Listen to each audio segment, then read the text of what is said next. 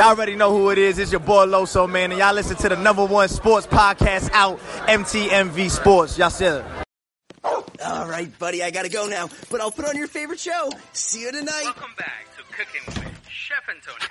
Gee, well, I would like to know how this risotto will turn out, but I'll probably just go to sleep in your bed and sniff your sheets, and then figure out what that squirrel is planning. Arrgh, squirrels. Your dog doesn't care if the TV is on. With energy-saving tips and programs from Georgia Power, you can save money and make your home more efficient. Learn more at georgiapower.com/efficiency. Staying at home isn't exactly ideal. Although it has its challenges, some good things can come out of it. You could have more family time, more time to binge your favorite shows, less time in traffic. At Strayer, we know that great things can happen at home. As an online university, we were built for challenging times and are committed to supporting our students. Visit us at strayer.edu to learn more. And when it's safe, visit our campus location down the street at 3000 Corporate Center Drive, Suite 100, Morrow, Georgia.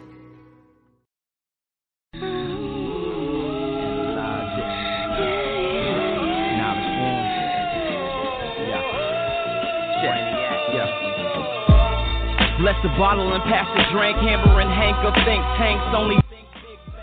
Hello, everybody. I'm Ed Robinson, and welcome to another exciting edition of The Robinson Show. On the program, I have one half of the hip-hop duo, Kids in the Hall. That's right, Knowledge. Knowledge is going to talk about a little bit about his upbringing in Chicago, also education, the Chicago sports team, and much more. That's all coming up after the break. Stay tuned. Still listening to The Robinson Show. See the Cooperstown Classic, sipping on a yak, it's kosher, sort of like Deal Blasted. Shooting for my goal like Joe Sakic. From a place where the wrong handshake get your goddamn ass kicked. Mama teach sons how to puff pass, taking pulls of the grass. Grass seem greener when you pass a... All right, buddy, I gotta go now. But I'll put on your favorite show. See you tonight. Welcome back to Cooking with Chef Antonio. Gee, well, I would like to know how this risotto will turn out, but I'll probably just go to sleep in your bed and sniff your sheets, and then figure out what that squirrel is planning. Arrgh, squirrels. Your dog doesn't care if the TV is on. With energy-saving tips and programs from Georgia Power, you can save money and make your home more efficient. Learn more at georgiapower.com/efficiency. All right, buddy, I gotta go now. But I'll put on your favorite show. See you tonight. Welcome back to Cooking with Chef Antonio. Gee, well, I would like to know how this risotto will turn out, but I'll probably just go to sleep in your bed and sniff your sheets, and then figure out what that squirrel is planning. Arrgh, squirrels. Your dog doesn't care if the TV is on. With energy-saving tips and programs from Georgia Power, you can save money and make your home more efficient. Learn more at georgiapower.com/efficiency. People who are... Are you working on your grocery list? Don't forget to include peanut butter made with Georgia peanuts. Peanuts have more protein than any other nut and provide essential nutrients. Pick up a jar for your household and donate a jar to a food pantry. It's affordable, nutritious, and shelf-stable. For peanut recipes, fun facts and activities, as well as information on how to donate, visit gapeanuts.com or tap the banner now. This message is brought to you by the family farmers of the Georgia Peanut Commission. Sick should stay home. You don't go to an emergency room. You don't go to a clinic. You get on the phone and you ask for advice and instructions from your physician. Then you use those instructions to determine what you're going to do. But the first reflex should not be, I feel sick, I'm going to go to an emergency room. I feel sick, I'm going to just go to a doctor's office. We need to physically separate. Ultimately, you may need, obviously, to see a physician or to go to a hospital. The first reflex should be to make a call to your physician. Staying at home isn't exactly ideal. Although it has its challenges, some good things can come out of it. You could have more family time, more time to binge your favorite shows, less time in traffic. At Strayer, we know that great things can happen at home. As an online university, we were built for challenging times and are committed to supporting our students. Visit us at strayer.edu to learn more. And when it's safe, visit our campus location down the street at 4655 Timber Ridge Drive, Douglasville, Georgia. Staying at home isn't exactly ideal. Although it has its challenges, some good things can come out of it. You could have more family time, more time to binge your favorite shows, less time in traffic. At Strayer, we know that great things can happen at home. As an online university, we were built for challenging times and are committed to supporting our students. Visit us at strayer.edu to learn more. And when it's safe, visit our campus location down the street at 4655 Timber Ridge Drive, Douglasville, Georgia. Are you working on your grocery list? Don't forget to include peanut butter made with Georgia peanuts. Peanuts have more protein than any other nut and provide essential nutrients. Pick up a jar for your household and donate a jar to a food pantry. It's affordable, nutritious, and shelf-stable. For peanut recipes, fun facts and activities, as well as information on how to donate, visit gapeanuts.com or tap the banner now. This message is brought to you by the family farmers of the Georgia Peanut Commission. Steps you can take to prevent spread of respiratory viruses include: avoid close contact with people who are sick. Wash your hands often with soap and water for at least 20 seconds. If soap and water are not readily available, use an alcohol-based hand sanitizer. Avoid touching your eyes, nose, and mouth. Clean and disinfect frequently touched objects and surfaces using a regular household cleaning spray or wipe. Cover your own cough or sneeze with your elbow or a tissue. All right, buddy, I gotta go now, but I'll put on your favorite show. See you tonight. Welcome back to Cooking with Chef Antonio. Gee, well, I would like to know how this risotto will turn out, but I'll probably just go to sleep in your bed and sniff your sheets, and then figure out what that squirrel is planning. Squirrels. Your dog doesn't care if the TV is on. With energy-saving tips and programs from Georgia Power, you can save money and make your home more efficient. Learn more at georgiapower.com/efficiency. I know we are facing a very tough moment with the spread of the coronavirus. It's tough, but we all have to help each other. First, a big shout out to all the doctors, nurses, medical staff, and others who are working so hard to keep us safe during this time. Please pay attention to what the health experts are advising, from good healthy habits to social distancing. Also, if you are passing information to others, make sure it's correct. Visit the World Health Organization for the most up-to-date information on the coronavirus. Let's be there for each other. And let's work as one team.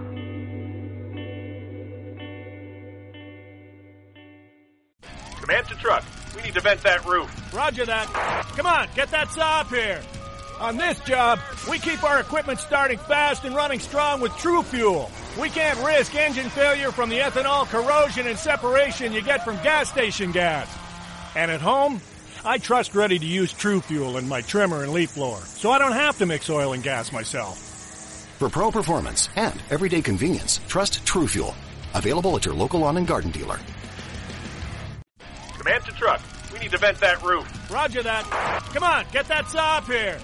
On this job, we keep our equipment starting fast and running strong with True Fuel. We can't risk engine failure from the ethanol corrosion and separation you get from gas station gas. And at home, I trust ready-to-use True Fuel in my trimmer and leaf blower, so I don't have to mix oil and gas myself. For pro performance and everyday convenience, trust True Fuel. Available at your local lawn and garden dealer. All right, buddy, I gotta go now, but I'll put on your favorite show. See you tonight. Welcome back to Cooking with Chef Antonio. Gee, well, I would like to know how this risotto will turn out, but I'll probably just go to sleep in your bed and sniff your sheets, and then figure out what that squirrel is planning. Squirrels. Your dog doesn't care if the TV is on. With energy-saving tips and programs from Georgia Power, you can save money and make your home more efficient. Learn more at georgiapower.com/efficiency.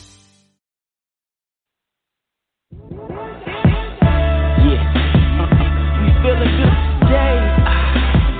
We feeling good today. But we're looking to go ill right now. See the skyline. It's all mine, man. Yeah. Mayor of my city, Richard M. Daley, feeling like Chicago Larry. Look at all these pretty ladies. See the good ones want my number. All right, everybody, welcome back to the program. Yeah, you hear the music in the background, and it's time for our guest. Ladies and gentlemen, we want to welcome to the Robinson Show one half of the hip-hop duo, Kids in the Hall, and also a gentleman that's a well-educated person and also a community activist and also a big sports fan. We want to welcome to the program, Knowledge. What's going on, my man? What's going on? Can you hear me?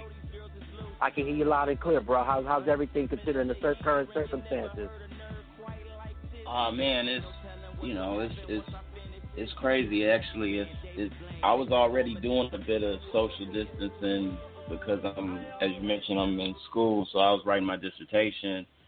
So, I was already kind of in the space of feeling like I needed to kind of go in a hole and write.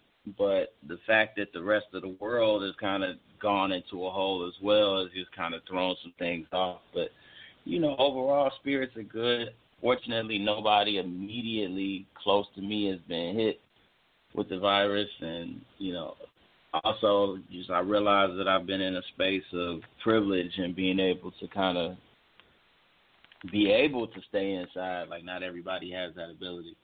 So we just trying to keep pushing, and with that,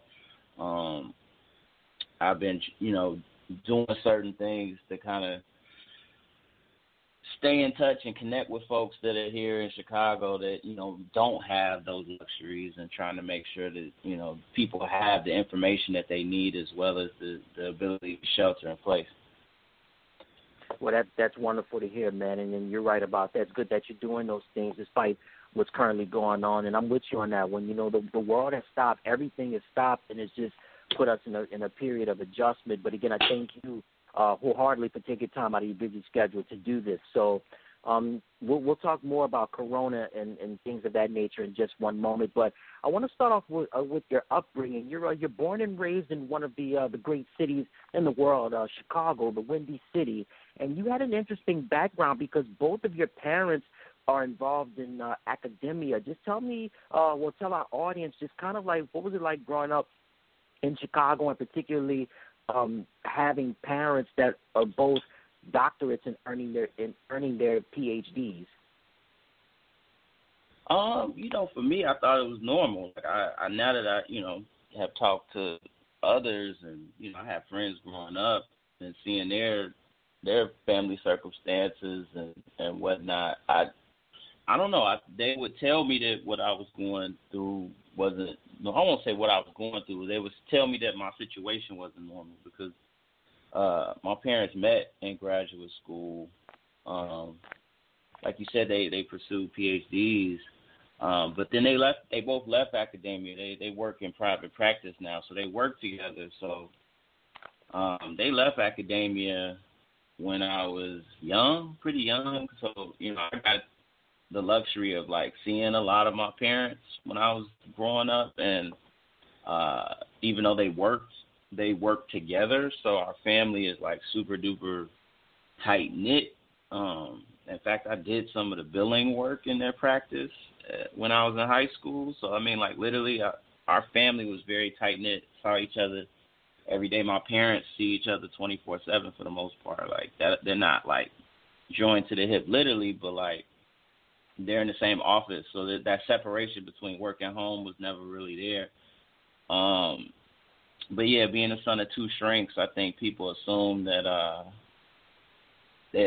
your parents are like psychoanalyzing you, or they assume, or my friends assume something that maybe they would be psychoanalyzing them, or that I got timeouts when I was little or whatever, like things that like that people don't normally associate with black families or whatever. But ultimately, my folks are from the South, and so there's still a lot of those same principles that were instilled in me in terms of being humble, in terms of helping the community, in terms of being about family.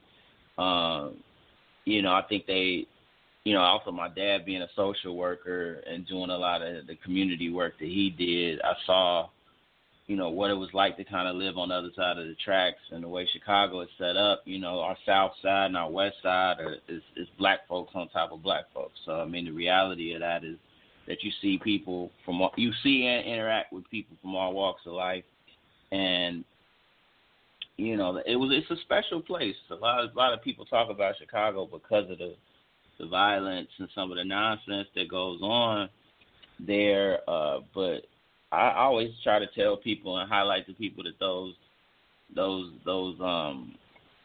crimes that they may hear of are in very isolated, hyper-local spaces, and there's no reason for someone to be in those spaces if they're not from here, or if they're not, visiting family or whatever. A lot of that wrong place, wrong time stuff doesn't happen to tourists or people that are coming here that aren't natives.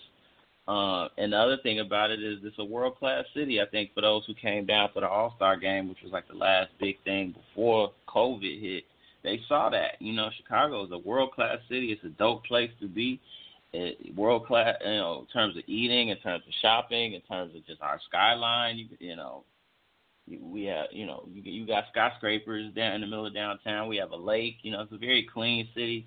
And, there's a lot of diversity that doesn't get shown in the press about our city. But, yeah, growing up with all of those things going on, it influenced me. And I think we see that in hip-hop because Chicago has put out a lot of dope hip-hop artists that come from our city, and it's because of that diversity that you see so many different types of artists emerge.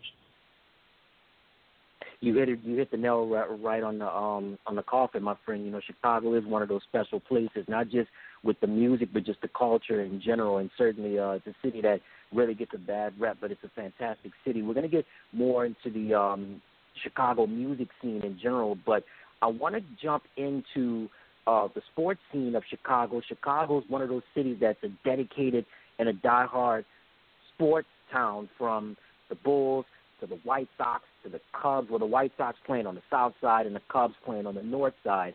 Then you've got the Blackhawks and also the WNBA of the Chicago Sky. And it's one of those blue-collar sports towns, and, of course, the Bears being there. I want to start off with the Chicago Bulls, and there's a documentary that's out right now called The Last Dance. Any memories that you have of Jordan, whether it be with the first three-peat or the second three-peat, any stories that you would like to share, anything that you would have for the audience? Sheesh, man. I mean, I grew up squarely when all of that was happening. I mean, it was perfect timing. I mean, literally when I was in I graduated from, definitely dating myself here, but I graduated from elementary school in 96. So, literally I saw all 6 championships when I was in elementary school and going towards, this night, because the documentary's covering 96, 97, I believe. So I saw, both three-peats very young. I think maybe the last one was my first year of high school or whatever. But, one of my best friends, I just posted on Facebook, one of my best friends, his father was a McDonald's owner-operator, and McDonald's was one of the major sponsors for the stadium. And so they had a skybox. His father had a skybox, access to a skybox, had season tickets for, all of those championship years. And in some instances, I was able to kind of be a plus one and tag along with their family. My homeboy was actually a ball boy, so, he got the ultimate experience to be near Jordan and to see kind of history unfold. But, because his seat, wasn't being used often, he had the ability to invite a friend. So I have tons of memories being at the parades, being at the games. I actually met players. Actually got the chance to meet Phil Jackson, so I have some experiences, as a child that most people didn't even have. And just being from Chicago, ultimately, they were the team of that era. I was definitely a Bears fan, a White Sox fan, and, I rooted for those teams big, but the Bulls were winning, and Jordan was the icon of all icons in the sport. And so from just wearing the shoes, wearing the apparel, there was a Jordan store in downtown Chicago, right next to Nike Town. he kind of took our city by storm. He gave our city identity, the way he walked, the way he talked. We all wanted to be like him, not just the way the commercial sold it, but, like, people really wanted to be like Michael Jordan, and everybody wanted to play basketball. So, I grew up, and I wasn't the biggest hooper, but, like, because of the Bulls, I definitely, I played on the basketball team in high school, and that was just a part of our culture. Chicago's a big basketball city, so, those Bulls influenced a lot of kids growing up to play ball and to, kind of want to do things the way Michael Jordan did them. So, yeah, like, I remember just there being an electricity about the city as well. Like, when the Bulls were playing, there wasn't as much crime happening. Business was booming because people were going into restaurants and going out to nightclubs and bars. And so, that era of Chicago for most people. Awesome to hear. You mentioned about the city and the team being electric. Another electric person in his own right was Dennis Rodman. Do you have any Rodman memories? Yeah, not like personal memories, but I just remember I was younger, so I wasn't able to really distill. And the Last Dance talked about this last night because the new episode came out yesterday. There also was an ESPN 30 for 30 on Rodman, but, like, as troubled as he was, as weird as I viewed him, and as much as he seemed like, he seemed like to be, doing things that were peculiar for a basketball player and reckless for a basketball player. And his style was so unorthodox. He wasn't an offensive player, so as a child, he's not really the most exciting to watch in terms of his playing style. But looking back on it, I realized how much of a cultural icon he is, and how he kind of changed not only the way the game is played, so that you see the emergence of players like Draymond Green who don't have to score, or these, like, stretch fours who can guard centers and run the floor, and kind of, they don't necessarily need the ball in their hand to affect the game. Dennis Rodman was kind of that first, like, high-energy guy to kind of influence the game in that way, and kind of ushered in a new era of the NBA because he was able to kind of do these outlet passes and always find open shooters.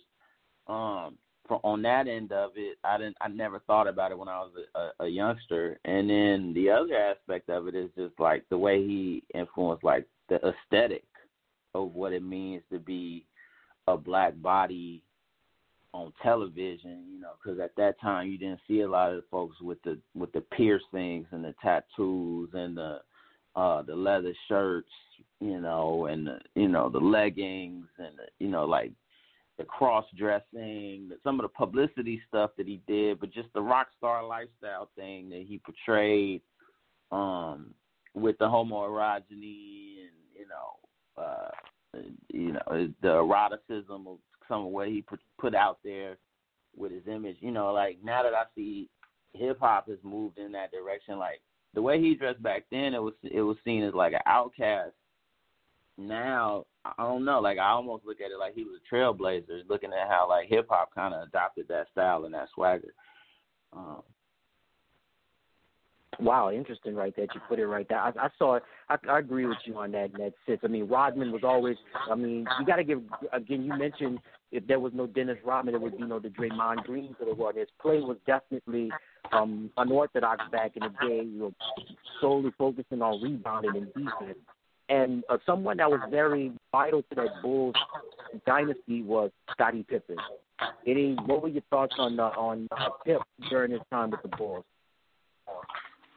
I think everybody in Chicago appreciated Pippen, and I think we, particularly during that championship run, realized how valuable he was.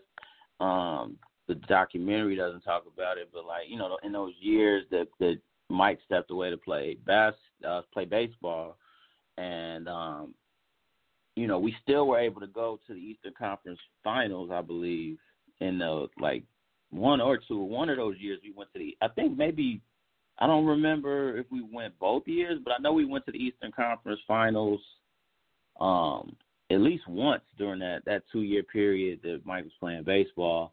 I believe we lost to the Orlando Magic and we lost to the New York Knicks or something like that. But, you know, during those times, Scottie led the Bulls. And so I think people forget about just his value because Jordan has such a you know, presence about him, and he was so iconic in so many ways on the court, and he dominated the scoring, and he usually was the one who delivered in clutch moments. I think people tend to forget just how valuable Scottie Pippen was, but in Chicago, I think everybody was well aware of how valuable Scottie Pippen was, and he was like a fan favorite. And I'm just thinking again about fashion. Like, he had his own sneakers, and there were some people that liked the Scottie Pippen sneakers better than the Air Jordan.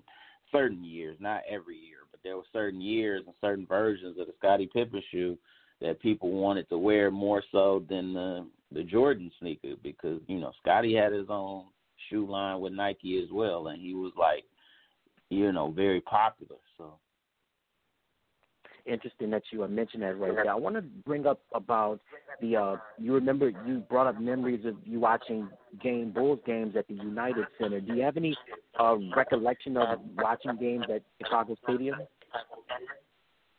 I remember going with my father to Chicago Stadium. My first basketball game ever actually was at Chicago Stadium, and it was standing room only, and I remember going with my dad to that first game, and then I also remember going with my dad to the last game ever at Chicago Stadium. And, you know, I talked about, like, one of my good friends being able to kind of give me seats that were, like, really great in terms of, you know, being up close and getting to meet players. But those experiences with my dad actually, where we went and sat essentially in the nosebleed sections, or not even sat, we stood in the nosebleed sections. Those memories are great to me as well, you know, because you get to be, you know, all of those memories are great, you know what I mean? So, but those, you know, you bonding in father-son time is something that, you know, particularly now in these times, looking back on it, I realize I've been blessed and I've been put in scenarios growing up where people, you know, were able to give me some lasting memories. And, yeah, I have tons of memories in Chicago Stadium. All right, well, absolutely, and that's great to hear that. And now, while we're still on the Chicago sports scene, just briefly, the Chicago Bears, there's been a lot of gripe about the quarterback, Mitchell Trubisky. Do you roll with them, with give them a little more leeway, or do you end the era and possibly go with Nick Foles? They're going to give Mitchell Trubisky every opportunity to keep his job, but it's going to be a competition. And they wouldn't have brought Nick Foles in if there wasn't, you know, a need to kind of light a fire under Mitch Trubisky. I think that ultimately Nick Foles is going to see some playing time this year. I don't think he's going to start the season as the starter. But I do see, you know, it's put up or shut up time for Mitch Trubisky. I like Nick Foles is going, you know, for lack of better terms, be on his ass. You know what I mean? Like Nick Foles is a Super Bowl winning quarterback who, you know, has sat in that position before as the backup who, if you get injured or if you let up or you make too many mistakes, can step in and take over a team. And from all accounts, I don't know him personally, but from all accounts, he's a leader and apparently is a person who, you know, has the ability to galvanize the locker room. So, Mitch Trubisky, man, he's got something in store. I mean, we traded up to get him. So, you know, that's something that people in Chicago, we're diehards here. Bears fans, they're not soft on criticism. So, you know, if you think back to that draft, we drafted him over a couple of other quarterbacks that, you know, probably would have been better suited for us. But we got to live with what we got, and so we'll see what happens over the course of the season. But I'm just knowing that the potential that Trubisky has shown, he's gonna have to string it together and be more consistent. Yeah, rightfully so. Again, the Bears have always been known for the running game and the defense, and certainly, with Khalil Mack currently leading the way on the defensive side, and Eddie Jackson, and then, it's a lot of talent in the NFC, and they're just waiting for Mitchell to just put it in the right direction. Anything you want to pass along in terms about, you mentioned the White Sox. What do you hope the White Sox can get out of the funk and move on to better seasons ahead for them? Excuse me? I was asking about the Chicago White Sox. Did you any thoughts you wanted to share about the White Sox? I know they've had some they've been in a funk kind of for a while right now. What do you think the White Sox need to do to just try to get back to their winning ways?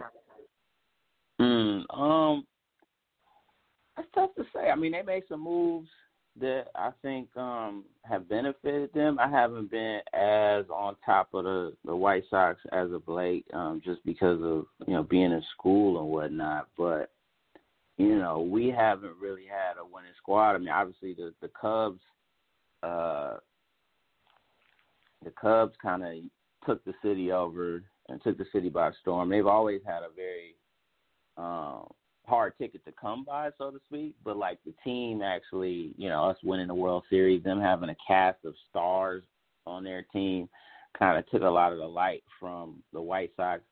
But there's guys like Abreu, and I'm trying to remember, there's a few other cats that we have on the White Sox that,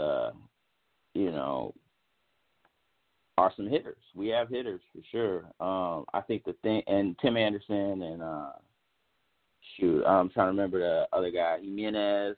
Like, we got some guys that can hit the rock, And so the thing though that I've noticed though is our pitching. As much as we drafted some guys who were supposed to be the saviors, and they kind of haven't come through. And so that's the thing. And so we need those pitchers to show up, and if we have solid pitching, then I think we'll be okay. I mean, I think we were actually looking forward to this year as being a turnaround year, but with this COVID stuff, there's no telling, what the season's even gonna look like this year. So I don't know.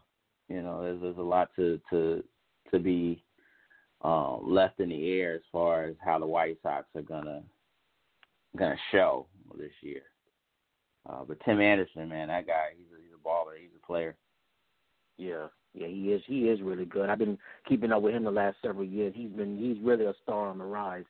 And speaking of baseball, you ever had a chance to you ever pay attention to the team on the north side?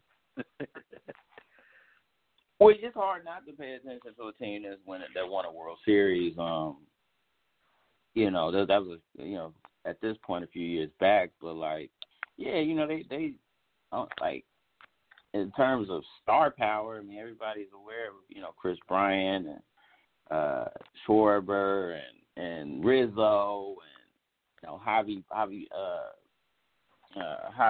Baez, I believe. Baez is the last name, right? Yes. These are like stars in the city. They brought World Series to Chicago, and by sheer numbers, there's more Cubs fans in Chicago than White Sox fans, and because all the transplants usually become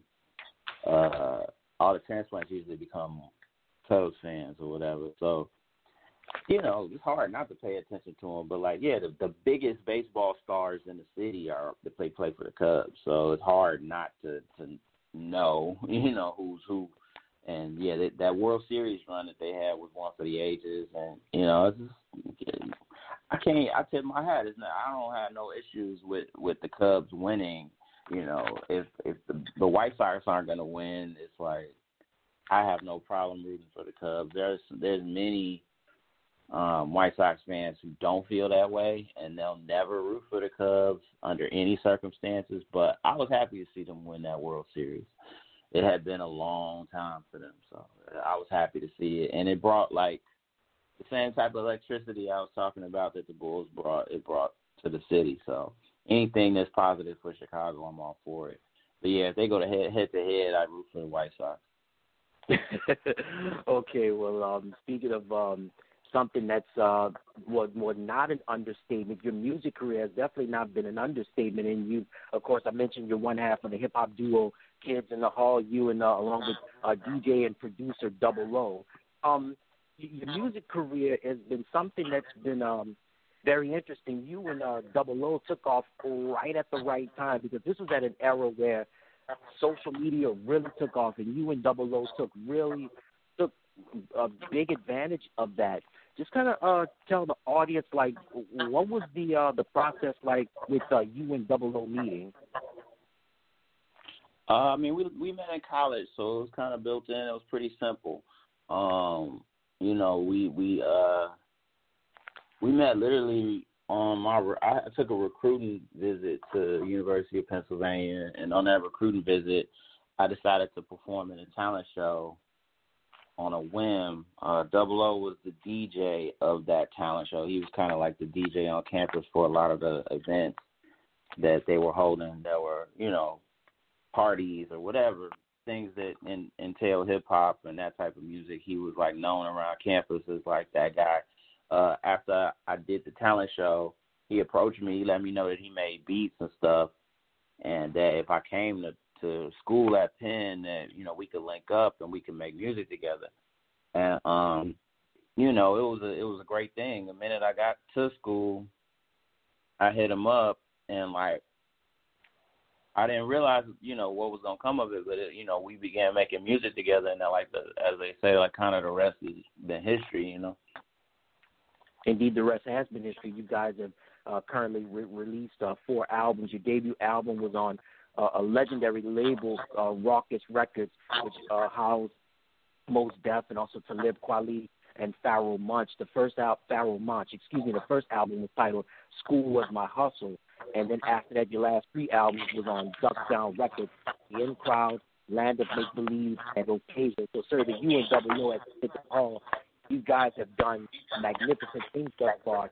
Are you guys still currently working on new music, or are you kind of, I know you mentioned that you're in the process of writing your dissertation, but are you and Double O going to make some music in the foreseeable future? Yeah, no, we actually are. Like, you know, our paths, like you kind of hinted at, have kind of moved in different directions. After we fulfilled our last album with Duck Down, we did a couple EPs and mixtapes and whatnot, but things had slowed down. We were out contractually no longer with Duck Down, and so we were kind of like free agents, which, you know, in this era doesn't really matter so much, because it's like everybody's kind of DIY, one project at a time. You know, once you kind of have a name for yourself, it's not really as bad to be independent if you already know your audience. For me, it just came time where, like, certain things slowed down in terms of our touring schedule. And when those things happened, and me then becoming a father and some other things, I started reevaluating, like, you know, what are ways that I could be more stable and be home more. So while I was doing a lot of songwriting and we were making music, like, I was finding myself more so leaning towards working in the community. I ended up going back to school, obviously. And, you know, I found myself kind of involving myself in music in other ways, but not necessarily as trying to be a touring artist unless a certain type of offer came. I think that was the thing that, for me, was like a big deal. Was like, okay, moving from being an opening act for these bigger acts and becoming a headliner. And if I can't be a headliner, then I don't want to tour. You know, I want, you know, we're getting older. I don't want to be on a passenger van or, you know, be trying to overspend, go broke renting a tour bus if we're not going to be headlining and making a certain type of money. So that was just where I came from with that. But yeah, Double O has been, working as Lupe Fiasco's tour DJ for the last maybe 5 years, really like since the last tour that we did together. And so, obviously Lupe's from Chicago, and that's all fam and it's all love. So I'm still like, it's interesting, going to their tour dates. I was like, it's kind of like watching yourself perform to a certain extent, because the chemistry that they have is similar to the same chemistry I have with Double O. So, it's been that. So recently we actually gotten back in the studio and we started like making songs again. And it's like actually been somewhat of a blessing in disguise that people have to be in the house, because he was, things weren't slowing down enough for us to sit still and kind of communicate with one another about songs and things like that. So now that like we're both in the house, there's like a lot more time for that. And so that's kind of what we've been doing. We hope to have some type of project out. I don't know if it's going to be in the summer or in the fall. I'm not quite sure yet, but we got about 10 records that we like, and we're kind of, just trying to polish those up, and I think we're going to put them out. We're just trying to figure out how we want to distribute them. Like it's a different era and a different time, but we're definitely going to have some new music for those that missed us and for those that never caught us the first time around. We want to kind of reintroduce ourselves to some people. And this time around it's going to be more so for the love. I mean, people say that, but this really, to me, is a labor of love. It's a difference in kind of dealing with labels and industry stuff versus like you just saying you want to put an album out just because. Like at this point, hip hop is not, at least making of hip hop music is not my main source of income at this point. It helped, build my career, and it helped me get money, as in my 20s. But now I have investments and other things that I'm doing that sustain me to where, it's not quite the same that it was when I was like 24, 25. Interesting right there. Things definitely change, as time goes on. But it's good to hear that you and Double O have had an opportunity to kind of slow down and, and get some, you guys are working on some music. I want to ask you briefly, what's the label situation? Do you and Double O want to possibly set up a record label, or do you want to deal with an independent situation, or maybe go with the majors? What would be the perfect label situation for you? I mean, I'll say this, like, ideally, we've been looking at this, like, possibly pursuing, like, a single deal and not necessarily trying to be locked into something with this. But, like, that's one thing that we saw is, like, project by project, things change. So with this climate and the way the business is now, like, even Lupe at this point is independent. And, like, there's a lot of other artists who at one point had deals that now operate independently. I think now you kind of just want marketing and distribution. You kind of want to retain ownership of the actual music and the creative. And I think it's ideal to just bring, since labels don't develop projects like they used to, or artists, the ideal is to have a finished product, have a few videos done, and then go pursue some type of deal for marketing and distribution. And we did an EP with Empire like a couple of years back, I want to say. Now it might be 3 years. Well, we're in 2020. Yeah, this was in like 2017. We put out an EP with Empire that's on Spotify now. It's called Free Nights and Weekends. We put that out.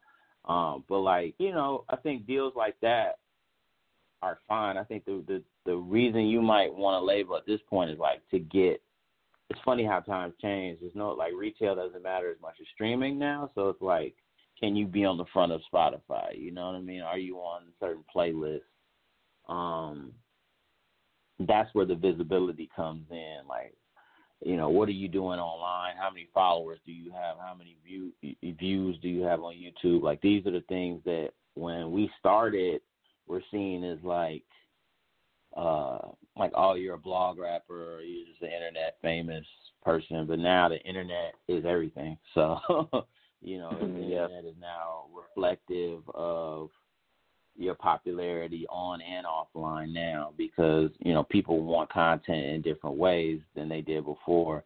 And things aren't top down like they used to be. It's bottom up. So I don't know. I think ideally it'd be great to just have, like, really good marketing and distribution, but to still retain, you know, ownership, to do partnerships. I think that's something that the late Nipsey Hussle, he was preaching about right before his passing, and that's kind of like the wave. I think some of our friends have done that properly as well, like guys like Currency or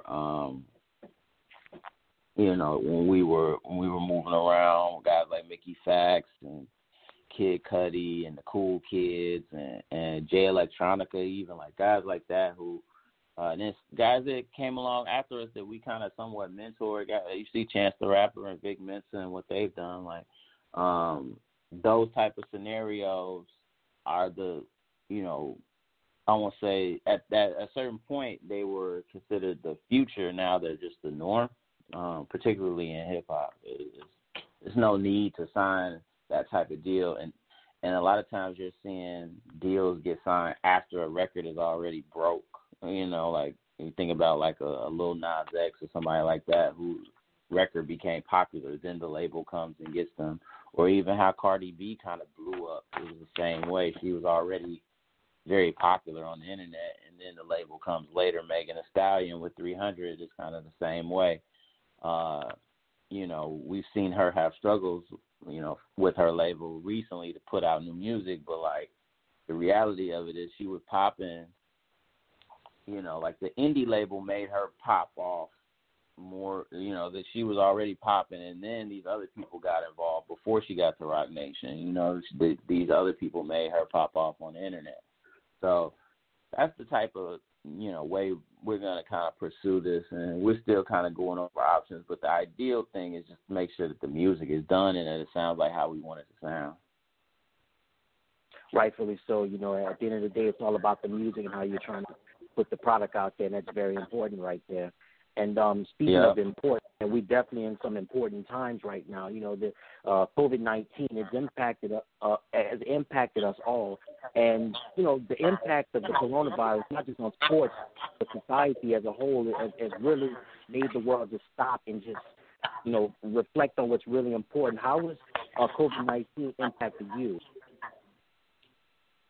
I mean, I'm teaching 2 courses at Northwestern right now, and I'm teaching from home. That's different. I got a son who's 2 rooms down doing his schooling, and then my fiance is a principal of a school. So you have 3 people who, at one point, we would wake up and be going off to our respective places of work and school, and now we all under one roof, all at one time, all on Zoom and on Skype and on Google Meet or whatever ways that we're communicating with people. So it can get kind of crowded.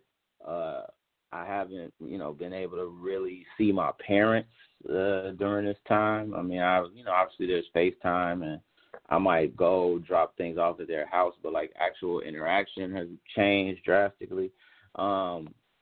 I used to not think of myself so much as somebody who went out a lot. I don't know if that's me, but maybe I actually did go out a lot because I found that the change of having to stay in, you know, it's affected relationships, you know, in the ways that, you know, even though I had routines for places that I went that maybe weren't like available to everybody, or like, you know, people like to think about going out as being around a whole lot of people. I feel like I had a small circle of people that I was around on a regular basis, but like this thing has made it to where a lot of my routine has been changed. And so, you know, like I said at the very beginning, luckily I haven't been impacted thus far in a way that has been super duper detrimental to me or anybody in my immediate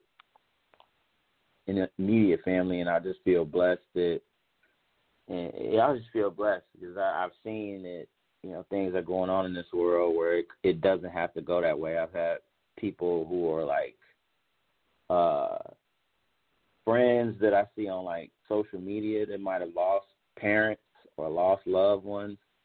I've seen that online, and people have told me that they've gotten it and maybe recovered from it online. They said that, and so, these aren't people that are super close to me, like I said before, but I see that it's affecting lives. Or even the fact that someone like Fred the Godson, who was a tremendous force in hip hop in terms of as a lyricist, he passed away from this. So it's it hasn't affected me thus far in a real way in terms of my productivity, and it hasn't devastated my work or anything like that, or my ability to kind of maintain optimism. But it does make you a little anxious, to see all that's going on in the world. Yeah, it does heighten the anxiety. It does, like you mentioned, it does make people anxious, and people are just very cautious nowadays. And big up to rest in peace to Fred the Godson, man. He was definitely on the way, and definitely making his way hip hop, and now it's tragic. And also too, Scarface and Slim Thug have recovered from the COVID-19. So it's certainly interesting right there. So while we're in a period of adjustment and just trying to slow down and just put some things, just rearranging some things, you mentioned about education. You earned a bachelor's degree in communications with a minor in sociology from the University of Pennsylvania, and you earned a master's in sociology from USC, and you're currently a PhD candidate of media, technology, and society in the School of Communications at Northwestern University. Now, education is something that you've always talked about. Of course, you and Kids in the Hall, you talked about education in your music, and with your parents having doctorates as well. Education is something we don't really see much of in hip hop in these days. It's slowly creeping back up, but back in the early stages of hip hop from the 80s and the 90s, education was something that was in the forefront. Just what are you doing to just spread the importance of education, not just to the inner city, but just to all communities worldwide?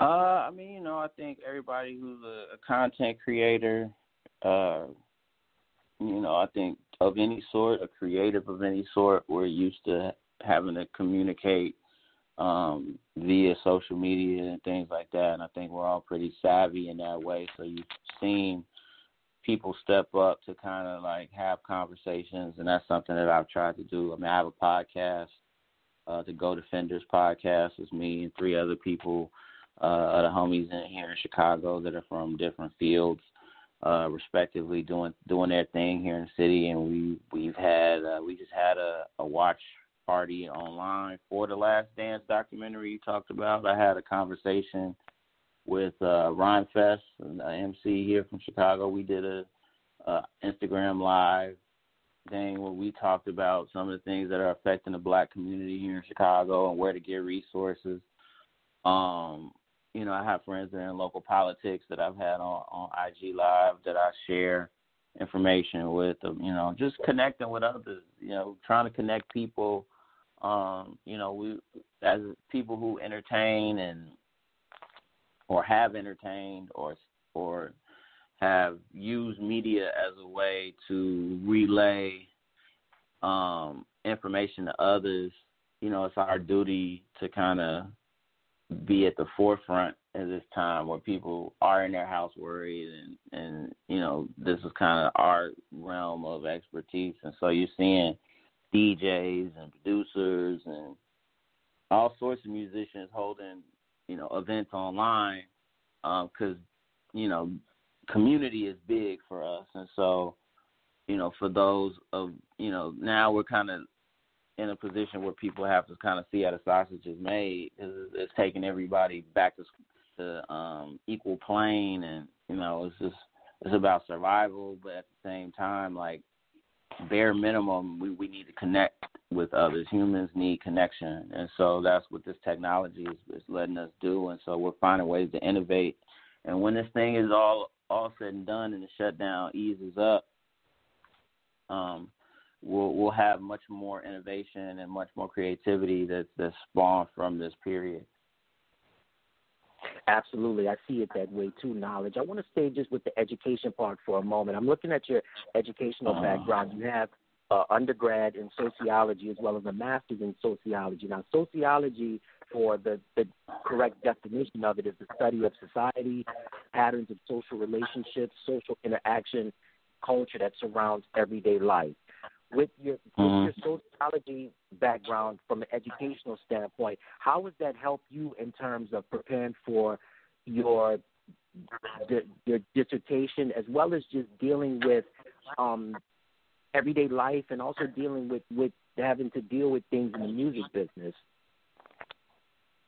I mean, my master's is actually in social work, so I specialize more so in mental health.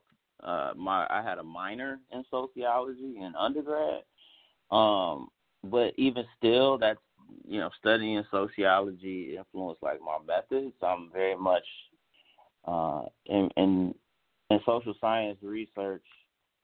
There's people who are more quantitative and use statistics, and there's people who are more qualitative, and qualitative methods include like interviewing and like being amongst people and examining their lived experiences, and that's something that I already was doing. It's something, I'm a storyteller, and so it lends well to my experiences as a mental health clinician as well. Like, I deal with people. I like talking to people. I like interpreting people through face-to-face interaction and through observation. So it kind of all plays together, and that's kind of how I approach the dissertation, which is about hip-hop-based education and its benefits in public school systems.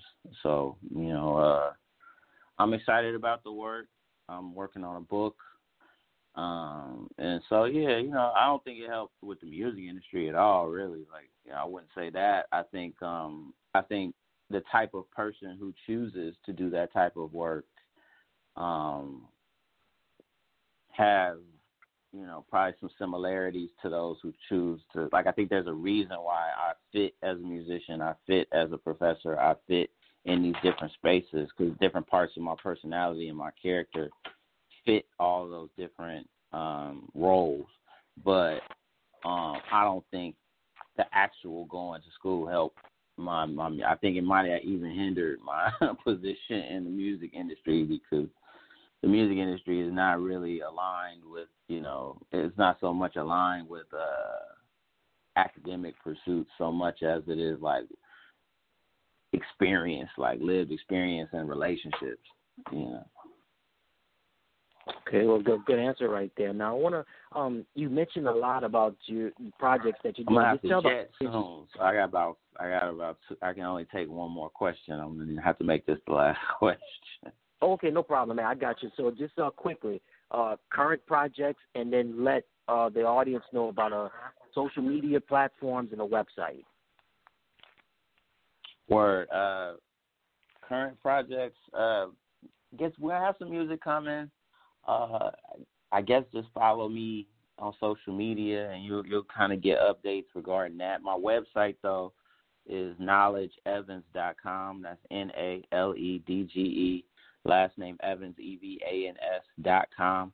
Almost everything is there. You can, see more about my work as a scholar, the book project that I'm working on, musical projects that I put out in the past, what I'm doing now in the community with my not-for-profit, the Brainiac Project, and then my social media handles on IG and Twitter are Knowledge Since 82, which is NALEDGE SINCE, the number 8 and the number 2. So yeah, like I can be found in those ways. But yeah, I also have our podcast, but it's the Go Defenders podcast. But yeah, if you check me on on social media, you'll see everything. And if you go to my homepage, my website, you can see everything that I'm doing. You know, in this era, we share a lot, so you can, you know, almost anything you want, you could find in those ways. Well, you heard it from him. He's Knowledge, one half of the hip-hop duo Kids in the Hall, and making a big difference, not just in his community, not just with the education side, but also with the social work as well. And also check out the podcast and among other things he's working on. Knowledge, thank you so much for taking out of your time out of your busy schedule to be with us on the program. And if you ever want to come back on, feel free to let us know. No doubt, man. I appreciate you. It's love. It's been dope. Same here, man. It was great. And that's going to do it for another exciting edition of The Robinson Show. I'm your host, Ed Robinson. And remember, put God first in everything you do, and you can't go wrong. Until next time, stick to the script. Remember, stay inside and stay safe. And here's a little bit of knowledge with him and Double O, Kids in the Hall with Dear Eastside. So long, everyone. But see what fruits it brings. East side, that's my word, we don't misbehave. Kick raps for a living till I'm in the grave. No label, not a slave, need no whips to change. Enjoy the world through my lenses and a Cardi frame. You know my Czo. You know my Czo. You know my Czo. Drinking with my amigos. You know my Czo. People who are sick should stay home. You don't go to an emergency room. You don't go to a clinic. You get on the phone and you ask for advice and instructions from your physician. Then you use those instructions to determine what you're going to do. But the first reflex should not be, I feel sick, I'm going to go to an emergency room. I feel sick, I'm going to just go to a doctor's office. We need to physically separate. Ultimately, you may need, obviously, to see a physician or to go to a hospital. The first reflex should be to make a call to your physician. All right, buddy, I gotta go now, but I'll put on your favorite show. See you tonight. Welcome back to Cooking with Chef Antonio. Gee, well, I would like to know how this risotto will turn out, but I'll probably just go to sleep in your bed and sniff your sheets, and then figure out what that squirrel is planning. Squirrels. Your dog doesn't care if the TV is on. With energy-saving tips and programs from Georgia Power, you can save money and make your home more efficient. Learn more at georgiapower.com/efficiency. All right, buddy, I gotta go now, but I'll put on your favorite show. See you tonight. Welcome back to Cooking with Chef Antonio. Gee, well, I would like to know how this risotto will turn out, but I'll probably just go to sleep in your bed and sniff your sheets, and then figure out what that squirrel is planning. Squirrels. Your dog doesn't care if the TV is on. With energy-saving tips and programs from Georgia Power, you can save money and make your home more efficient. Learn more at georgiapower.com/efficiency. All right, buddy, I gotta go now, but I'll put on your favorite show. See you tonight. Welcome back to Cooking with Chef Antonio. Gee, well, I would like to know how this risotto will turn out, but I'll probably just go to sleep in your bed and sniff your sheets, and then figure out what that squirrel is planning. Squirrels. Your dog doesn't care if the TV is on. With energy-saving tips and programs from Georgia Power, you can save money and make your home more efficient. Learn more at georgiapower.com/efficiency. Having trouble starting your trimmer, chainsaw, or leaf blower? Say goodbye to those starting problems and improve your equipment's performance with True Fuel, the original ready-to-use fuel, available in 32 or 110-ounce cans. True Fuel is the ethanol-free, precision-engineered fuel that empowers your equipment to start strong and run great every time. Power through yard work with True Fuel, available at your local home and garden center today. Having trouble starting your trimmer, chainsaw, or leaf blower? Say goodbye to those starting problems and improve your equipment's performance with True Fuel, the original ready-to-use fuel, available in 32 or 110-ounce cans. True Fuel is the ethanol-free, precision-engineered fuel that empowers your equipment to start strong and run great every time. Power through yard work with True Fuel, available at your local home and garden center today. All right, buddy, I gotta go now, but I'll put on your favorite show. See you tonight. Welcome back to Cooking with Chef Antonio. Gee, well, I would like to know how this risotto will turn out, but I'll probably just go to sleep in your bed and sniff your sheets, and then figure out what that squirrel is planning. Squirrels. Your dog doesn't care if the TV is on. With energy-saving tips and programs from Georgia Power, you can save money and make your home more efficient. Learn more at georgiapower.com/efficiency.